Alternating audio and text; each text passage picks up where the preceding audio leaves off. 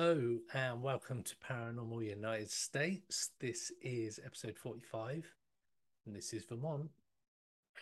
Vermont. And I always feel funny with Vermont because the only time I've ever in my life heard of Vermont is in Friends when Ross and Emily end up in a cabin in Vermont. So it's the only thing I ever think of when I hear Yeah, I don't Vermont. know anything about Vermont. No, you don't. It's not really in like films or lots of places in America. You sort of hear a lot of, but Vermont just isn't It's a isn't one one. of them places. That said, there's quite a few weird things going on Okay. in Vermont, and for this episode, we're going to be looking at something called the Bennington Triangle. Ooh, Ooh, we've had a couple of triangles in this series. Alaska. Yeah, I'm sure there's another one There's enough. somewhere. Yeah, yeah, Sure, we talked about another triangle yeah, we somewhere have along the way in the past year. definitely. So this is the Bennington Triangle, which is centered around the Glastonbury Mountain in Vermont. Oh, It is said Glastonbury. to be cursed, Nice. according to Native American law, and it's Glastonbury spelled a little bit differently than the Glastonbury in the UK, which has its own sort of sacred sites and stuff going on. So the area has long been known for strange events, including UFO activity, Bigfoot sightings, strange lights and sounds, and perhaps most famously, the location where five people disappeared in the 1940s and 1950s. The disappearances started in 1945 when 74-year-old Mitty Rivers disappeared whilst out hunting in the vicinity of the Long Trail Road on November 12th. Rivers and his son-in-law Joe Lauzon were walking together before reaching a fork. Rivers and Lauzon were separate, with Rivers telling Lauzon he'd only be gone a short distance before he would join them at camp for lunch. 3 p.m. had come and gone. The rest of the hunting party would begin searching before getting the authorities involved. An extensive search was conducted, but the only evidence discovered was a single rifle cartridge that was found in a stream nearby. Rivers was an experienced outdoorsman who was very familiar with the local area. On December 1st, 1946, 18-year-old Paula Jean Weldon, a sophomore at Bennington College, had set out for a hike on the Long Trail. Many people saw her depart, including Ernest Whitman, a Bennington Banner employee who had given her directions. He was one of the last people to ever see her alive. An extensive search was conducted, including the posting of a $5,000 reward and help from the FBI, but no evidence of her was ever found. Weldon's disappearance was the inspiration for the 1951 novel Hanger Man by Shirley Jackson. Cool.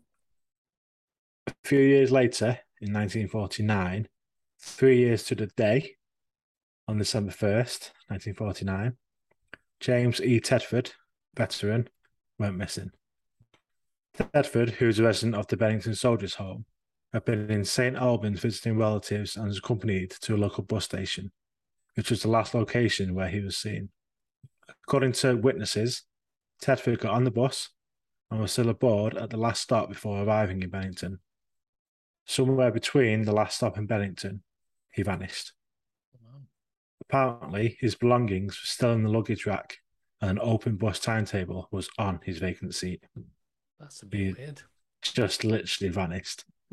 He's left his stuff there, just gone. Just never seen again. Nearly a year later, on October 12th, 1950, Paul Jepson, aged 8, had accompanied his mother in a truck. She left her son unattended for about an hour while she fed some pigs.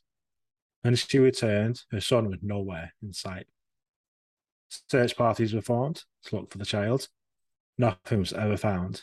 Jepson was wearing a bright red jacket that should have made him more visible.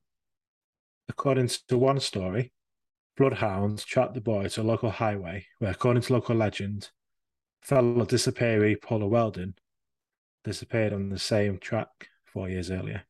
Mm. 16 days later, on October 28th, 1950, Frieda Langer, aged 53, and her cousin, Herbert Eisner, left their family campsite near the Somerset Reservoir to go on a hike. During the journey, Langer slipped and fell into a stream. She told Elsner if he'd wait, she would go back to the campsite change clothes, and catch up to him later. But she did not return. Elsner made his way back to the campsite and discovered that Langer had never returned, and nobody had seen her since they left. Over the next 2 weeks, 5 searches were conducted, involving aircraft, helicopters, and up to 300 volunteers. No trace of Langer was found during the search. So that's 5 missing people. There's no connections between them, apart from the area. It's just like the same road comes up a few times. Yeah.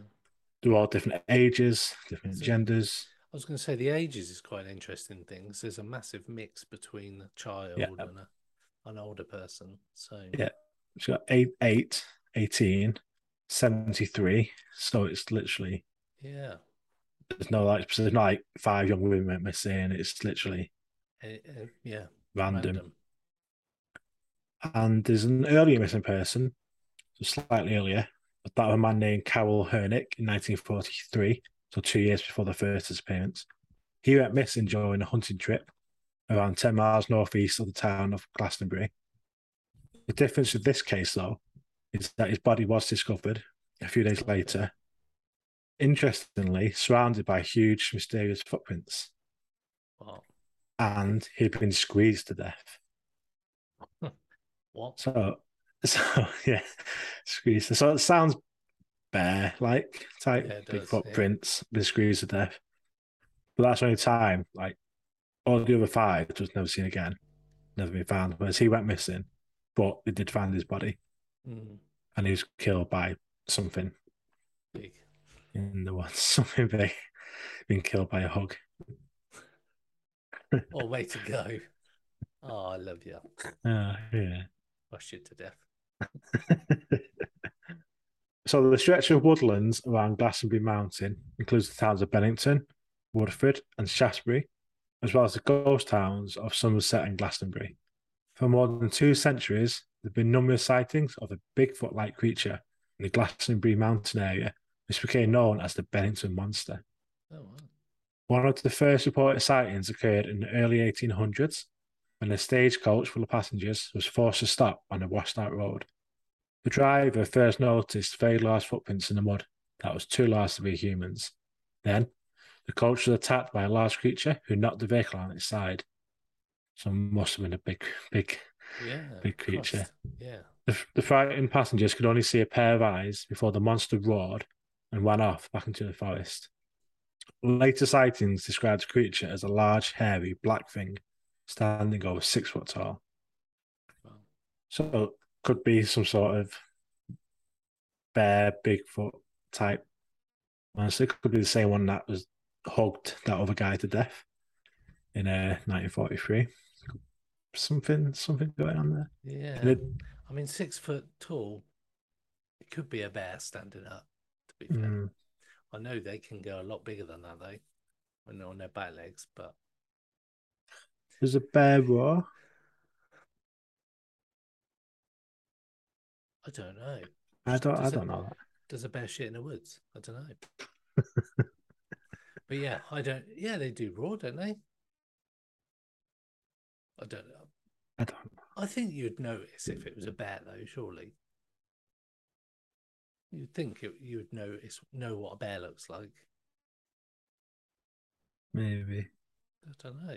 So it's when you're living in places when you sort of have to be aware of bears, whereas obviously in the UK we don't need to know bear safety and stuff like that. No, it's not high up my priorities. Yeah, you'd think if you were those local areas, you would probably be aware of local sort of creatures, like bears, raccoons, all those kind of things. So yeah, that's weird. I see videos in America where literally like 3 black bears in someone's garden. Like, what the my God? That's it. And it's not a rare thing over there, I suppose, in the sort of forest regions. Like I've been over to Australia to visit relatives, and we went to a cemetery, and there's like kangaroos everywhere. Like they're like rodents. There's that many of them. Whereas I suppose bears are the same sort of thing in that kind of environment. Yeah, I suppose. Yeah, but yeah, weird. In addition to the Bigfoot sightings and disappearances, others have reported seeing strange floating lights, other mysterious woodland creatures, and UFO activity. Cool. So, what is going on at the Bennington Triangle? The area is said to be cursed, and the Indians of the area had long been very wary of the area and avoided it. An Algonquin legend warned of a malevolent stone in the mountains that would open up and devour anyone unlucky enough to step on it. So that would account for disappearances. Yeah, definitely. If these have stood on this stone and been devoured by the mountain. Some say it is paranormal, stating that the place is a window into the unexplained, maybe some sort of portal. While some say the area is unstable due to wind patterns that are unusually chaotic and confusing, so people can easily get lost. Whatever the reason, the stories and legends live on in the Bennington Triangle, Vermont.